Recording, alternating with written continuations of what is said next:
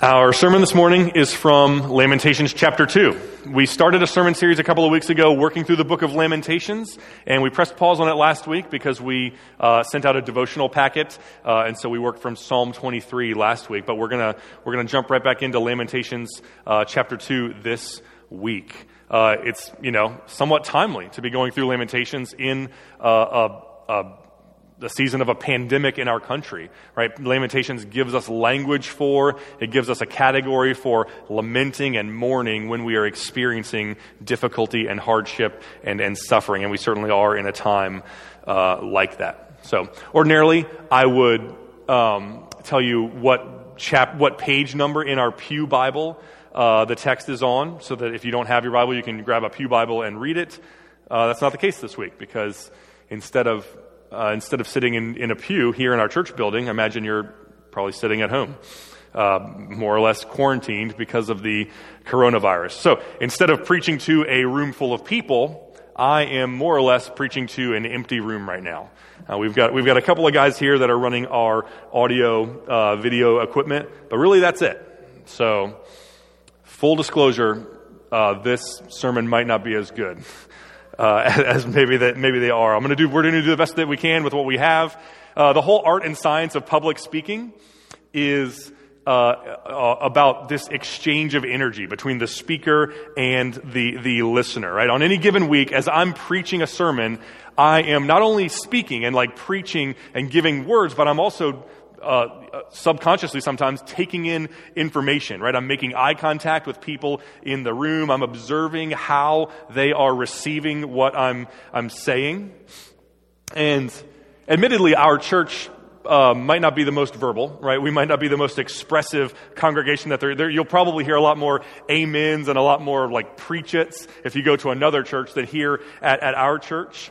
But nevertheless, there's still an exchange of energy that happens. I preach, you listen. I'm trying to make a point. Maybe I'm belaboring that point too long, and I look out, and there's all kinds of little visual cues that's taking place, right? People will be checking their watch. Their eyelids will be getting heavy. They'll be falling asleep. People will get up and walk out of the room right in the middle of my sermon. All of these have literally happened. I'm not making any of these up. So there's little visual cues that subtly communicate to the speaker, hey, you've lost us. You're treading water. Cut your losses, move on, right? Or maybe it's a blank stare. They don't understand what you just said. Say that sentence again. You said a big word. Maybe define it in terms that they can understand. Not the least of which of these visual cues is you've gone too long. Stop talking because our kids are crying. We're hungry. We want to go home and have lunch. So wrap this thing up. In fact, these visual cues, to be honest, are probably why I keep most of my sermons under an hour long. And so we don't have any visual cues today. So your guess is as good as mine how long this sermon is going to go. We kind of have a safety net because if you're at home listening to this and the kid's crying or you get hungry, then you can just pause it and go attend to that issue and come back. So we're probably going to go long, but I'm going to try my best to keep this short.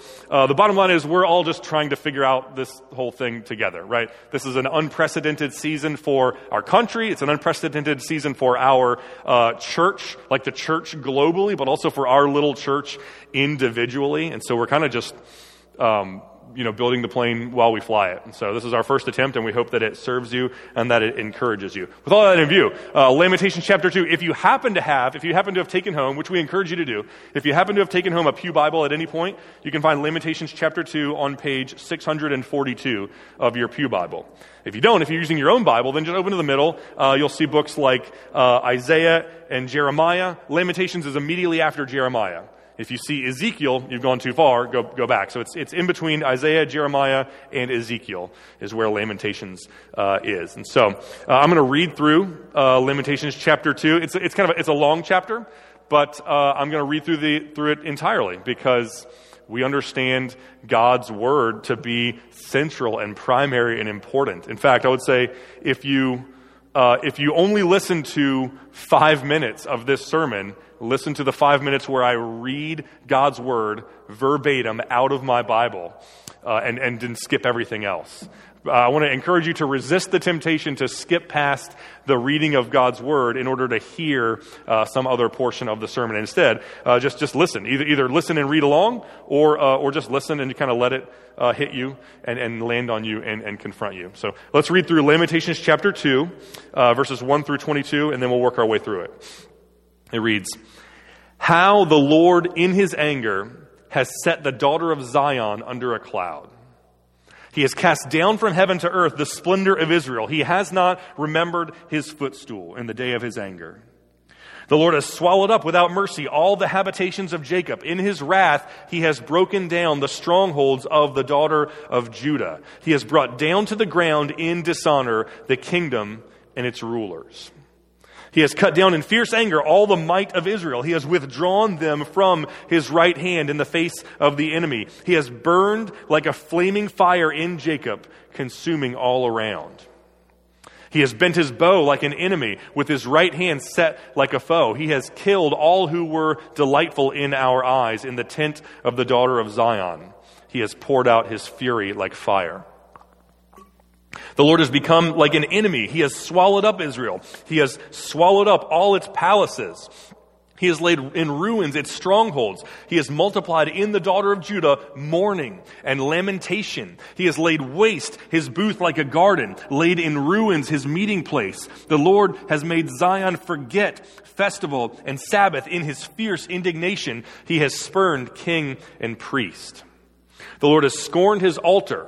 He's disowned his sanctuary. He has delivered into the hand of the enemy the walls of her palaces. They raised a clamor in the house of the Lord as on the day of festival.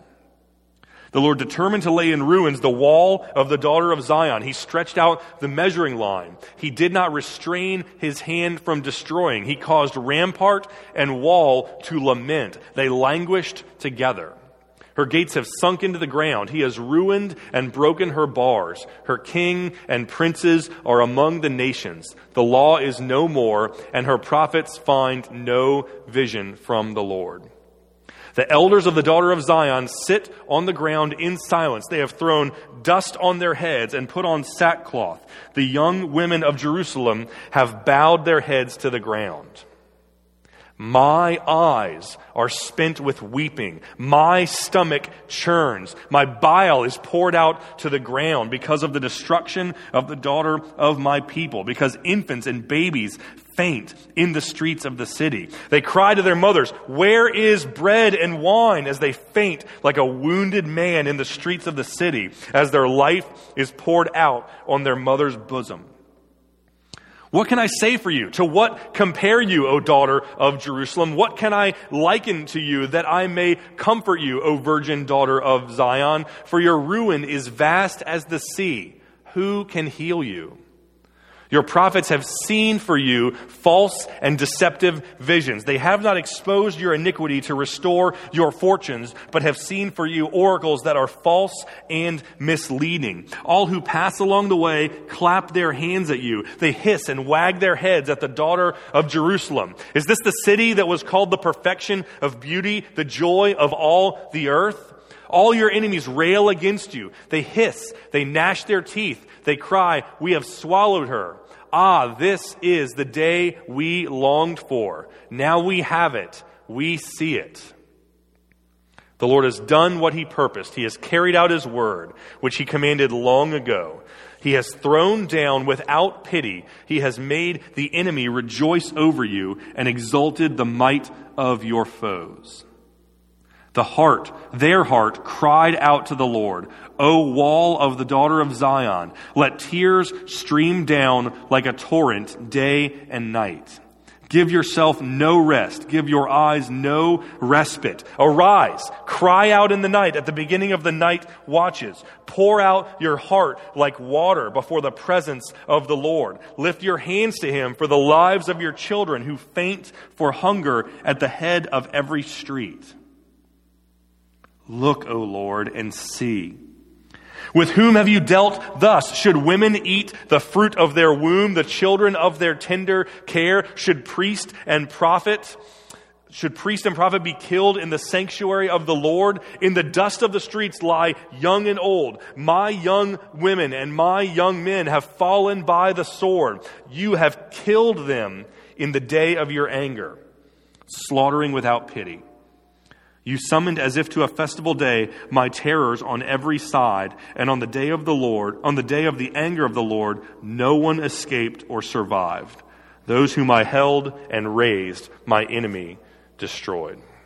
Let's pray together. Father in heaven, you are good, and your word is good.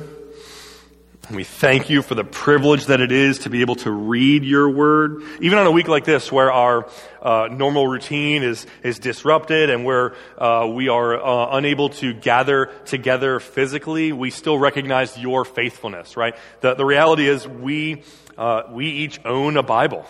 And we have the ability, even if not in person, we have the ability to gather, online and hear your word spoken to us. We thank you for just blessing us with the ability to gather and hear your word and worship and be encouraged by your word, even in strange circumstances like these. So we acknowledge that you're good and that you're faithful, and we ask you to speak to us this morning through your word.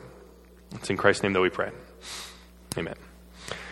All right, so if you'll remember back to Lamentations chapter 1, the entire book of Lamentations is a lament. It's a lamentation. It's the author witnesses a national tragedy. He witnesses the nation of Babylon come in and destroy the city of Jerusalem, and then the book of Lamentations is his diary. It's his kind of venting and verbally processing and just kind of putting to pen and paper what he feels in response to watching the city that he loves be destroyed, the people that he loves be, taken captive and kind of ushered off into slavery. The book is structured as five chapters, each of which is a poem. The first four chapters are an acrostic, right? Meaning that every chapter every verse of the chapter starts with a sequential letter of the Hebrew alphabet. There's 22 letters in the Hebrew alphabet, 22 verses in each chapter. In fact, depending on which translation you use, some of them actually have the Hebrew letter kind of designating and kind of labeling each verse and kind of walks through them. And so, chapter 1, we studied a couple of weeks ago. The city of Jerusalem is pictured as a widow, right? She's mourning, she's weeping. She has turned away from the God who loved her and who invited her into a covenant relationship. She's turned away from him, and she has pursued other gods and other lovers, but those other gods and those other lovers have deserted her. And so now she is despised and abandoned and rejected and in distress. That's the big idea of Lamentations chapter 1, is that Jerusalem has been, forsaken by anyone and everyone. She forsook God, and now she has been forsaken and abandoned, and she is in distress. Chapter 2, what we're looking at today, builds on that and actually kind of peels the curtain back a little bit and shows us a little bit of what is happening behind the scenes. And specifically, we're going to see that the Lord himself is sovereign over this suffering that Jerusalem is experiencing. He is, in a very real sense, the one who is at the helm as it is all taking place. In verse 1, we read, "How the Lord in his anger has set the daughter of Zion under a cloud. He, the Lord, cast down from heaven to earth the splendor of Israel.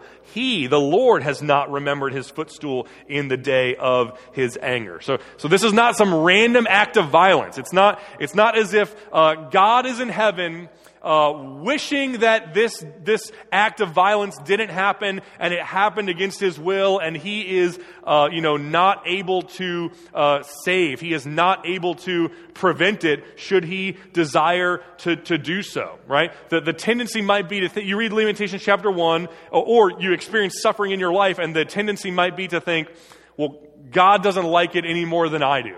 God is as shook up by this suffering that I'm experiencing as I am. There's no way that God would ever want me to suffer like I am suffering. So God must be incapable of helping, right? God doesn't like.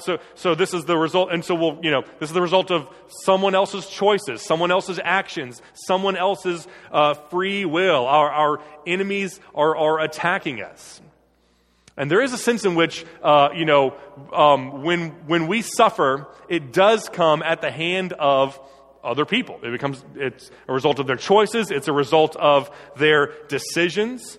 But at the end of the day, when we suffer, God is sovereign over it. When we suffer, we don't suffer because God didn't want us to suffer and he is incapable of preventing it. We suffer because God is sovereign and God allows suffering for his purposes to be accomplished.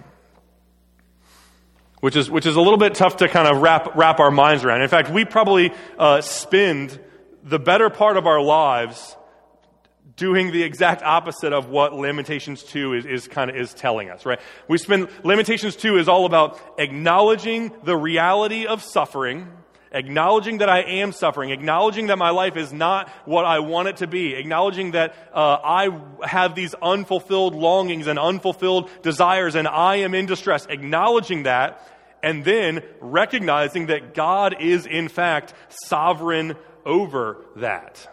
And those are two things that we find very difficult to do, right? We find it very difficult to acknowledge the reality of suffering, right? And so we will, prosperity theology will say, just speak it out of it, right? Just like the power of positive thinking. So don't acknowledge suffering, don't acknowledge pain, think good thoughts, think happy thoughts, self-esteem, and eventually that will become your reality. Like fake it till you make it. Pretend that you're not suffering until you are in fact no longer suffering. So that's one way that we might deny that suffering exists, is by thinking positively and trying to delude ourselves into thinking that our lives are better than they really are. But another way is by trying to deceive other people and presenting to them that our lives are better than we really are. So we don't want to be vulnerable. We don't want to tell people how we're really feeling. You go online to your Facebook profile and you put this like perfectly staged, framed picture of you and your family, and everything is great. In reality, your life is not as great as you're trying to present that it is.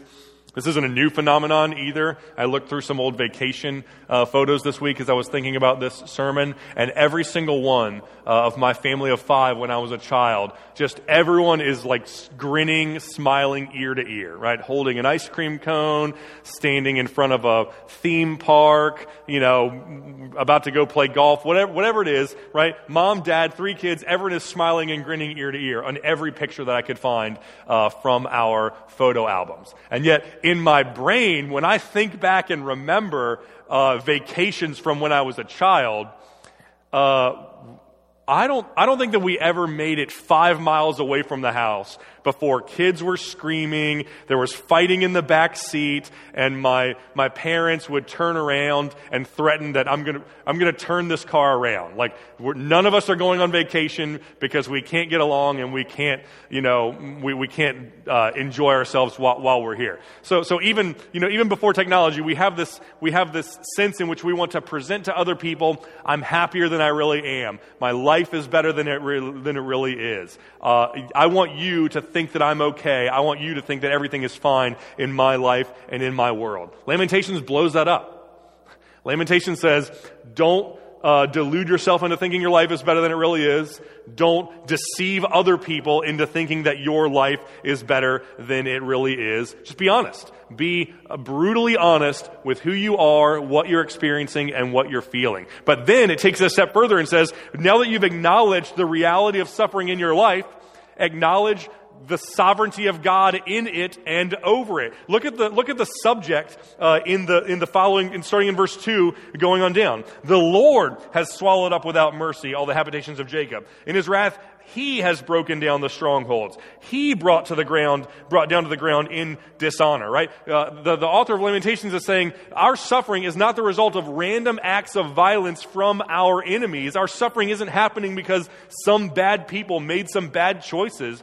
Our suffering is happening because our sovereign God is allowing it to happen and even willing it to happen. Verse 3, he has cut down, he has withdrawn, he has burned. Verse 4, he has bent his bow, he has killed, he has poured out his fury like fire. The Lord has become like an enemy. He has swallowed up all its palaces. He has multiplied mourning and lamentation. He has laid waste his booth like a garden. In his fierce indignation, he has spurned king and priest. The Lord has scorned his altar, and he has delivered into the hand of the enemy the walls of her palaces. See the theme that the author is trying to get across? He's saying, be brutally honest with what you're experiencing and with the reality of suffering, and then acknowledge the reality that God is the one who makes it happen, right? God is the one who, when suffering comes, right, it's not random acts that are happening and we're at the mercy of those acts, and God is not capable of saving us or stopping it. When we're suffering, God is not in heaven wringing his hands, right, wishing that he could have stopped it. When we're suffering, God is ultimately behind it. God is the one who did it. Which, on the one hand, is comforting, right? It's comforting to know that even in the worst times of my life, God is at the helm. God is in control. The universe is not spiraling out of control, and God is unable to manage it. It's comforting to know that in the midst of the worst of suffering, God is still sovereign. But on the other hand, it's a little bit scary because now we have to wrestle with the question of, why would God allow these kinds? If God is actually responsible for or sovereign over or making happen all of these bad things in my life, why would he do that, right? Why would God allow suffering and death? Why would God allow someone to get Parkinson's disease? Why would God allow for a terrible, life-threatening car accident to happen? Why would God allow for parents to abandon their children and leave them needing a home, or leave them in a foster system that they will be lost? Why would God allow for violence and abuse against innocent victims? Why would God allow for a deadly virus pandemic to spread through our communities and claim the lives of thousands of people and massively disrupt the lives of nearly everyone, right? Causing businesses to close their doors, causing people to be out of work, throwing us into a state of panic where we can't live our lives in any semblance of normalcy. If God is in control, if God is at the helm, then why would he allow these things? Why would he not prevent them or alleviate our suffering? And to be perfectly honest, Lamentations doesn't answer those questions. Lamentations is very clear that suffering exists, and it's very clear that God is sovereign over suffering, and even God is the one who allows suffering to happen, and it doesn't answer the questions about why God would do that. We don't really know. When we read Lamentations, we don't really know why God does what he does. We don't know why he allows for the things that he has allowed. But we know that he's the one in control. We know that it is God's will that's being actualized. It's not our enemy's will that's being actualized. It's not just some cold, impersonal, just randomness that's being actualized. It's God's sovereign will that is being actualized. We know that we're living in a world that was created by God, that is ruled by God, that God has made us in his image, and that God is in charge of what happens to us. Right? Good things in our life are gifts of grace from God, and difficult things in our life are from the sovereign and even loving hand of God.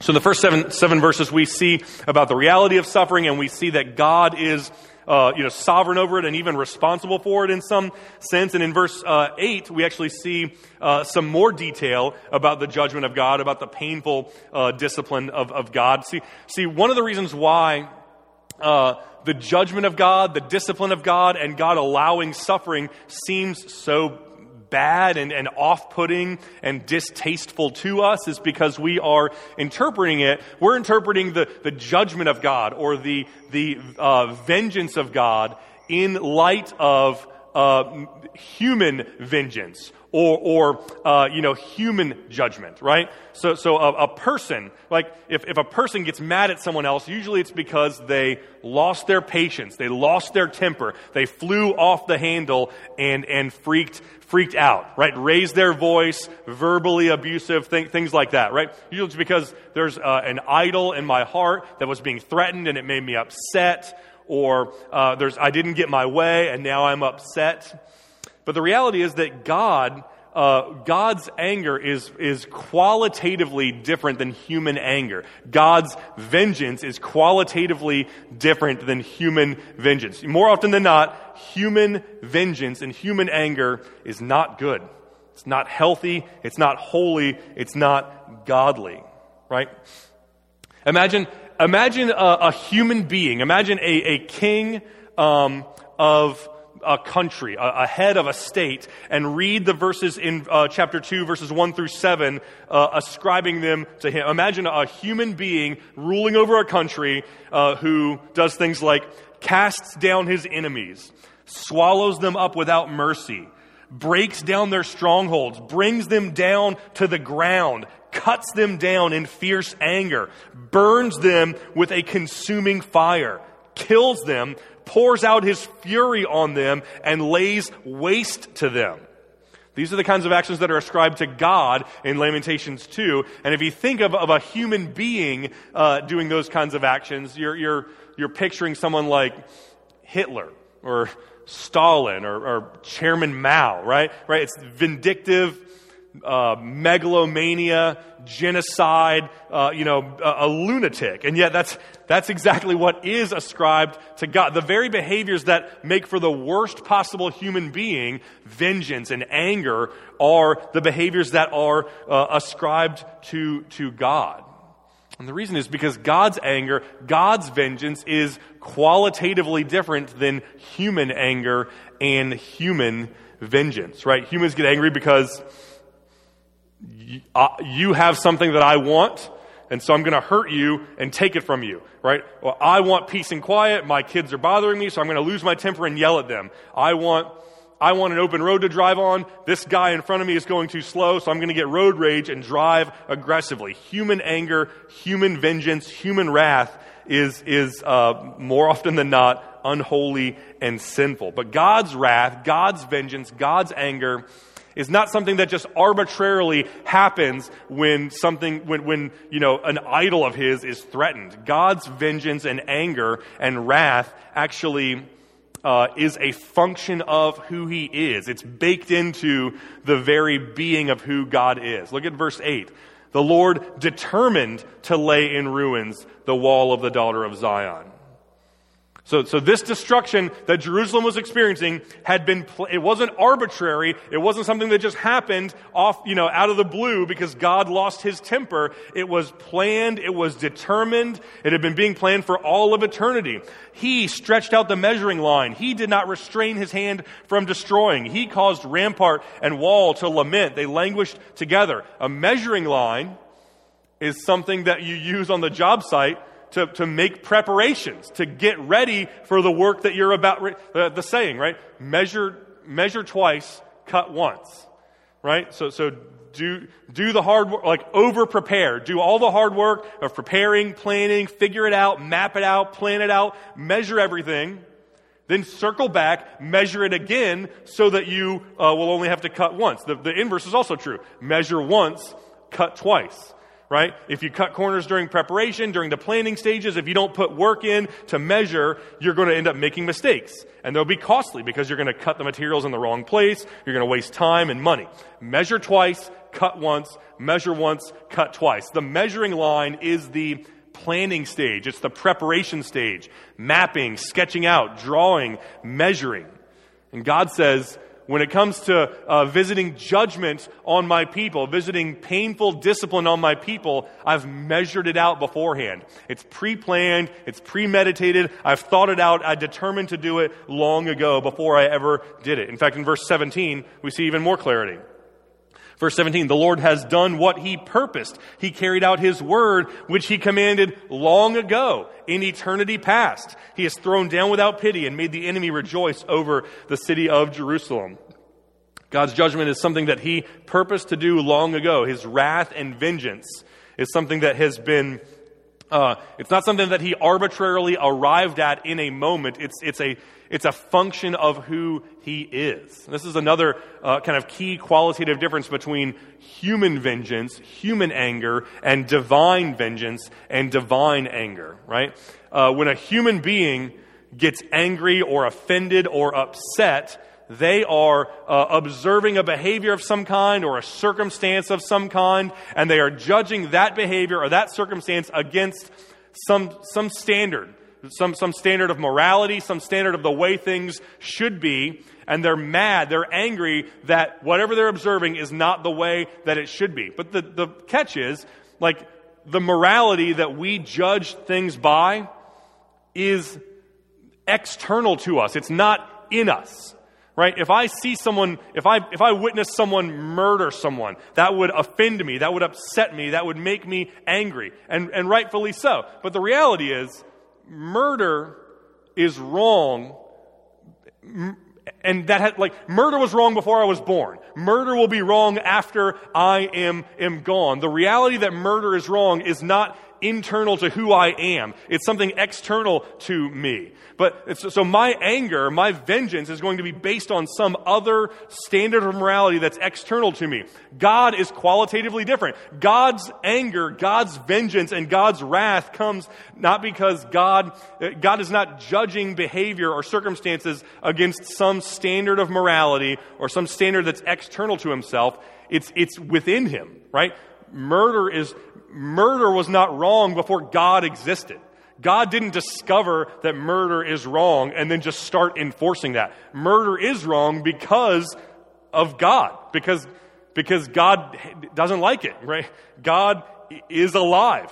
God creates people and he breathes life into them. God loves life. God is pro-life. Jesus is alive. He rose from the dead. God loves it when his people live and thrive, and he hates it when his people murder each other. Murder is bad, not because of some standard of morality that's external to God. Murder is bad because morality is an expression of who God is and his very character. Right, so when humans get mad at one another, when they take revenge on one another, when they get upset, they're appealing to some standard outside of themselves, right? But when God gets mad, he is looking within to the standard of morality that is within his very nature. So there's a qualitative difference between human vengeance and divine vengeance, which is why Paul says in Romans chapter 12, "Beloved, never take revenge yourselves," right? Don't exhibit human vengeance, right? Never avenge yourselves, but rather leave it to the wrath of God. For it is written, "Vengeance is mine, and I will repay, says the Lord." So God says divine vengeance is vastly different than human vengeance. Vengeance looks bad on humans, and it looks good on God because God is perfect, and God is holy, and God is the arbiter of what is right and what is wrong. And so God says, when I visit judgment and vengeance on the city of Jerusalem, I'm not doing it arbitrarily, I'm not doing it randomly, I'm doing it in this long thought out, pre-purposed plan to bring judgment against sin.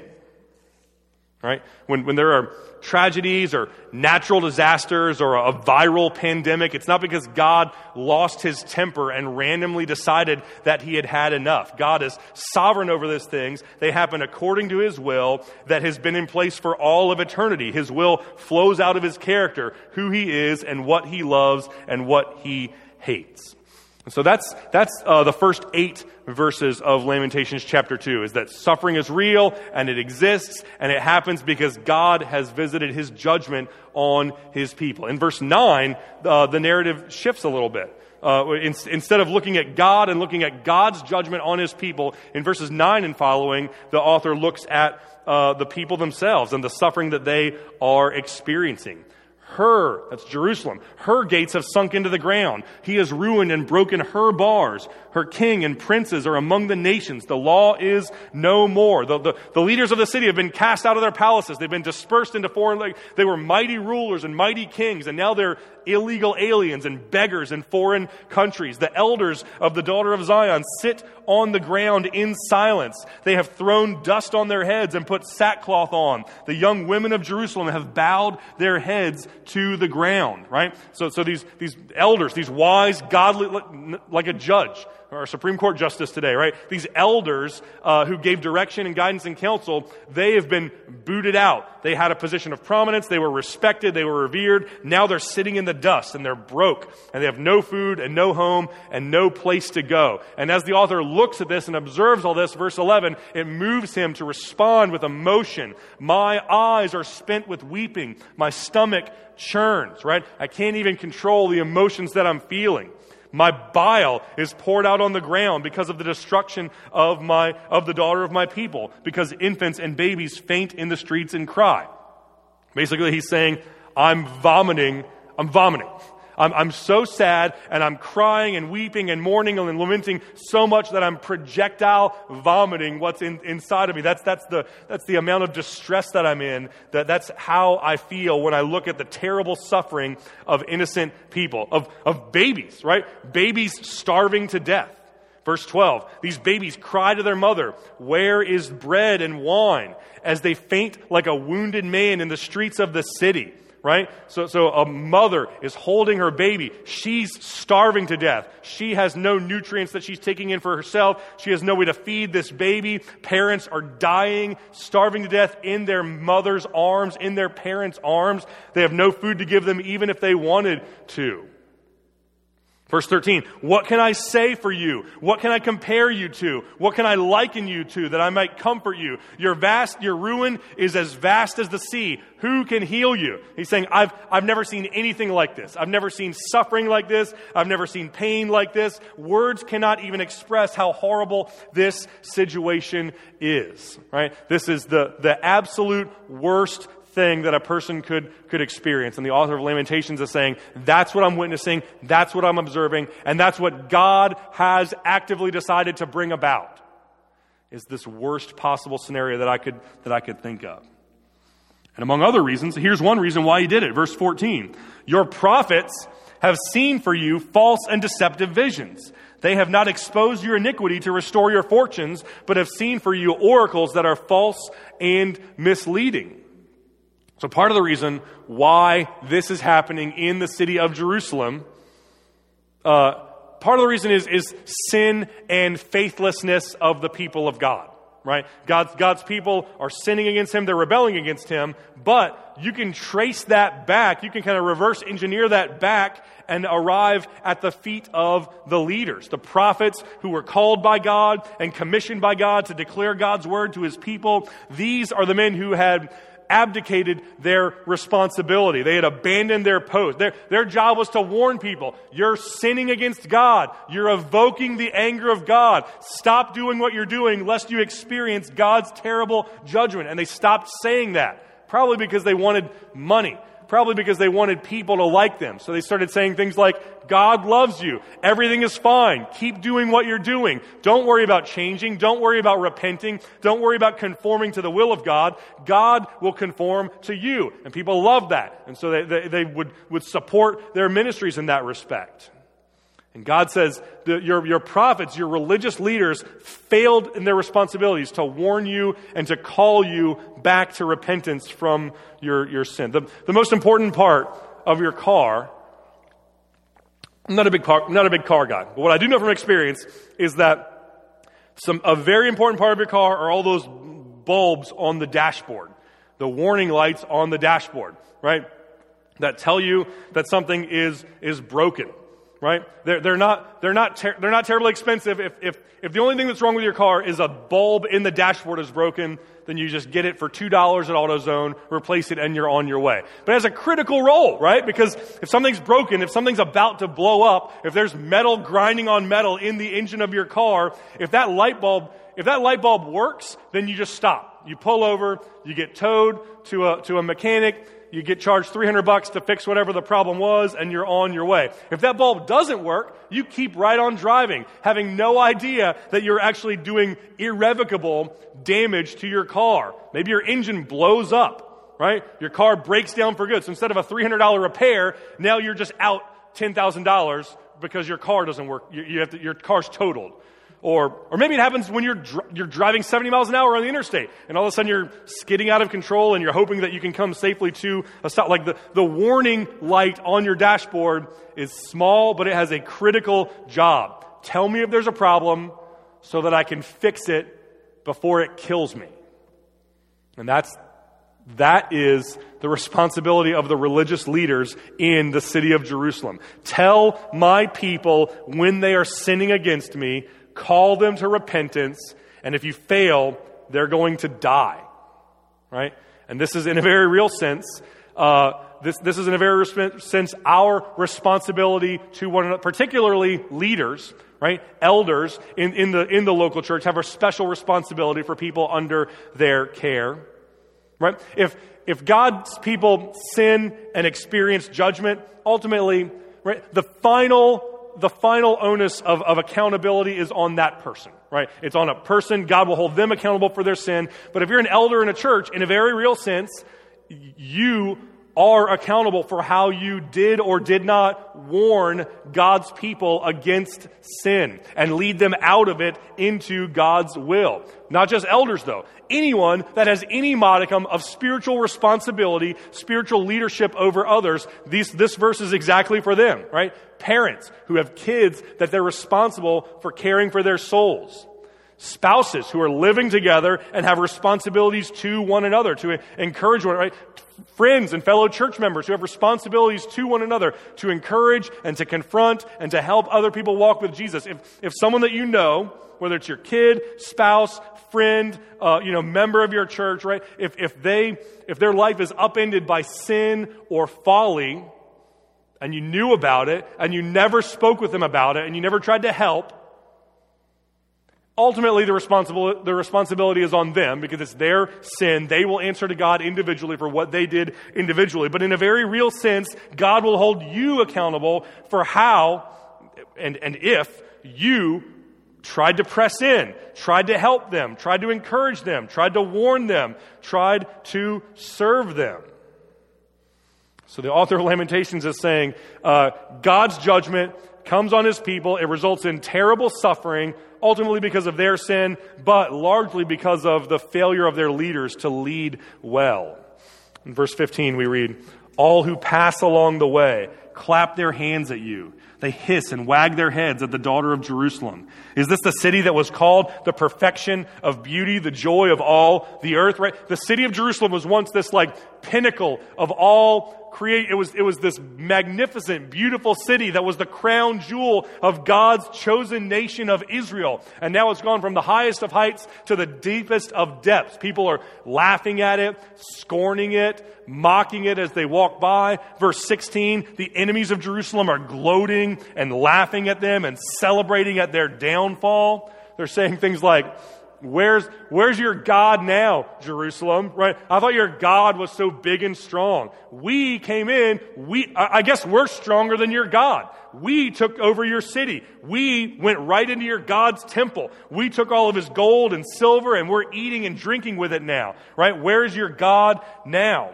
Verse 18, the people are crying and mourning at these terrible circumstances. And then in verse 19, the author basically says, yeah, you should be crying. You better cry, right? Cry out to God because God has destroyed you. God has left you all alone. You are suffering more than anyone ever has, and your only hope is to cry out to God for mercy. That is your only hope in this life or the next. Which, incidentally, is exactly what we see in the last 3 verses of the chapter. So verses 1 through 8, we look at the judgment of God coming from the sovereign hand of God. Verses 9 through 19, we look at the suffering of God's people as they are, just devastated and reeling in response to the judgment of God. And then verses 20 through 22 is a prayer. calling out to God, asking God for mercy in the midst of this devastating circumstances. Look, O Lord, and see. With whom have you dealt thus? Should women eat the fruit of their womb, the children of their tender care? Should priest and prophet be killed in the sanctuary of life? God, don't you see what's happening here? Are you aware? Are you even looking? Do you even know? There are mothers who are forced to eat their children die in their arms from starvation, and now they're left with a choice. Do I eat the dead remains of this child, or do I starve to death myself? Verse 21, old people, young people, men, women, every single person, God has slaughtered everyone without pity. Verse 22, you have summoned as if to a festival day my terrors on every side. And on the day of the anger of the Lord, no one escaped, no one survived. Those whom I held and raised, my enemy destroyed. So God, it's like when you call up your friends and, hey, let's go to a concert together. Let's go to the park. Let's go out to eat. And people from far and wide respond to your text messages to come and meet together and hang out and have fun. The author says God did that same thing to get all of these people in one spot so that he could destroy them. So he's calling out to God. Why have you done this? Are you not aware of how bad we're suffering? Look at what has happened. Look at where we are. Look at where we were. So that's the long and short of Lamentations chapter 2, right? Verses 1 through 8, God has destroyed us with his terrible judgment. Verses 9 through 19, we are reeling and staggering and suffering under God's terrible judgment. And verses 20 to 22, God, please see us, please hear us, please draw near to us, please save us and be gracious to us. And the whole idea is this. Life is marked by suffering. To live as a person in this world is to suffer. It's marked by difficulty and hardship, and in the midst of it, God is calling us to two crucial responses. On the one hand, honesty. Brutal honesty about suffering and what it is and the fact that we are experiencing it. And two, trust.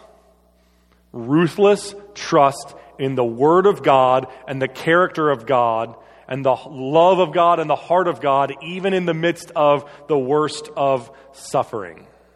Right? So the author of Lamentations 2 is calling us to honesty. Look around, just like the author does. Acknowledge hardship, acknowledge suffering. Don't suppress it, don't hide it, don't sugarcoat it, don't pretend like it's not really there. Be honest with what you're experiencing. Be honest with your emotions. God, I'm sad. God, I'm confused. God, I don't know why you're doing this. I'm upset. I'm numb. I'm scared, right? I'm upset that I can't gather with my fellow church members and sing with them and pray with them and be encouraged by them. I'm upset that I can't go to work and earn and provide for my family. I'm upset because this pandemic is affecting my family or those people that I love. Or I'm upset because I'm suffering in some way that has nothing to do with the pandemic that we're experiencing. One way or the other.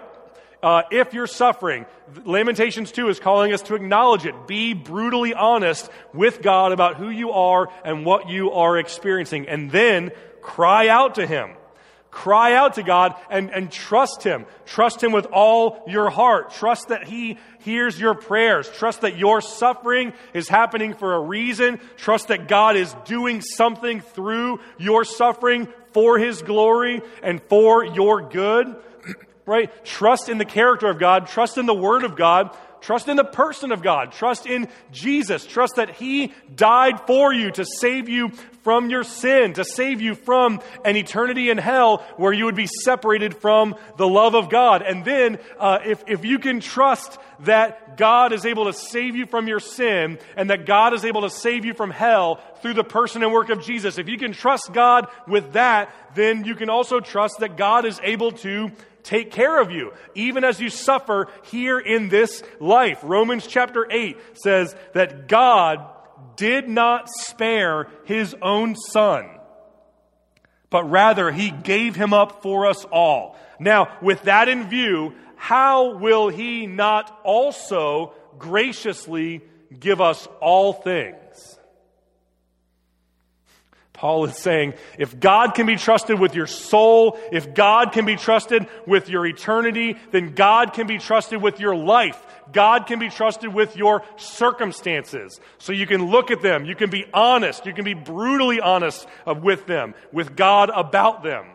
And then you can trust God. You can have a ruthless trust in who God is and in the character of God and in the goodness of God, knowing that He will take care of you even in the midst of the worst suffering that you've ever experienced.